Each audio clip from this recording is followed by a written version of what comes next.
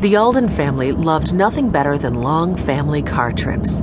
They enjoyed playing games, telling stories and jokes, and having roadside picnics. Even in the car, they kept themselves busy with jobs.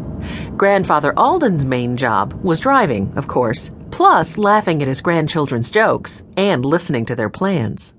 Since 12-year-old Jessie was the best map reader, her job was to give Grandfather directions. Benny liked to help Grandfather with directions too. Now that he was 6, Benny could read. His job was to call out the road signs. "Shady Lake, 6 miles," he announced when they passed a sign on their way to visit Grandfather's cousin Charlotte. "How far is that?" "Way too far," 14-year-old Henry joked. He had squeezed himself between Benny and their 10-year-old sister Violet, so the 2 younger children could have the window seats.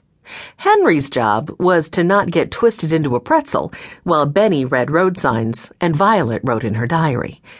"Don't forget to write a page about the scary house," Benny reminded his sister. Now that the family was almost there, Jessie folded up the map and put it away.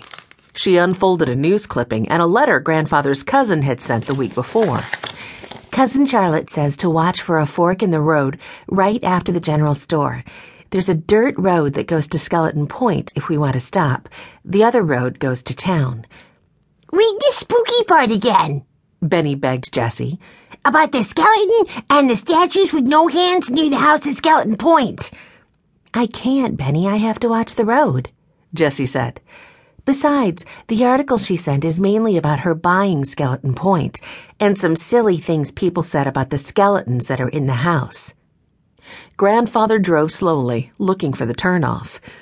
"Back when Charlotte and I were young, a real family lived there, not just skeletons for the medical school," Grandfather said. "The 2 of us often rode across the lake to Skeleton Point. We never did get a good look at the property itself, but now that Charlotte owns it, we will." "Why is it called Skeleton Point?" Benny asked. Grandfather smiled in the rearview mirror. "Some local people used to say there was a burial vault on the property, but it turns out the whole family is buried in the town cemetery. I don't think there's any such thing." "What about the walking skeleton?" Benny asked. "Did you ever see that?" Grandfather chuckled again. "Oh, that tale is something new. Probably just someone pulling a prank. Charlotte said the story had to do with Dr. Tibbs's skeleton collection. He was the last owner before Charlotte bought the place. He collected skeletons for the medical school. I gather he sometimes put them in the windows to scare off trespassers." A few minutes later, Benny forgot all about skeletons when he spotted his favorite kind of road sign, ice cream ahead. "Oh, can we stop? Lunch was a long time ago." Everyone in the car laughed. For Benny, lunch always seemed like a long time ago. Grandfather pulled up in front of the Shady Lake General Store. The Aldens got out to stretch their legs. Violet sniffed the fresh air. I like that woodsy pine smell. Now I know we're really on vacation." "I like stopping for ice cream," Benny said. "That's how I know we're really on vacation." The children entered the old store. They made their way past fishing poles, garden rakes, and camping goods.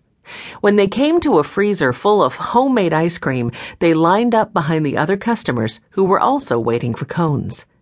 Nearby, several older men and women sat in a booth. They were playing cards and eating ice cream with long spoons. While he waited, Benny tried not to stare.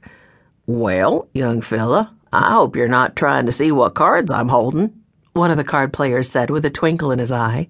"Your eyes are bigger than my ice cream bowl." Benny felt his ears get red. "Are you playing Go Fish?" he asked. "That's what we played in the car when we drove from Greenfield. Only now it's time for Go Eat Ice Cream, not Go Fish." Everyone at the table chuckled. "I'm getting chocolate ice cream," Benny continued. "And know what? We're going to Skeleton Point. Grandfather's cousin Charlotte bought it. Even the skeletons. She asked us to help her fix up the house. We might even get to stay there overnight." The players looked up from their cards when they heard this. "Well," one silver-haired lady said, "you must be very brave. A lot of strange things have been going on at Skeleton Point ever since Charlotte bought Dr. Tibbs's old place."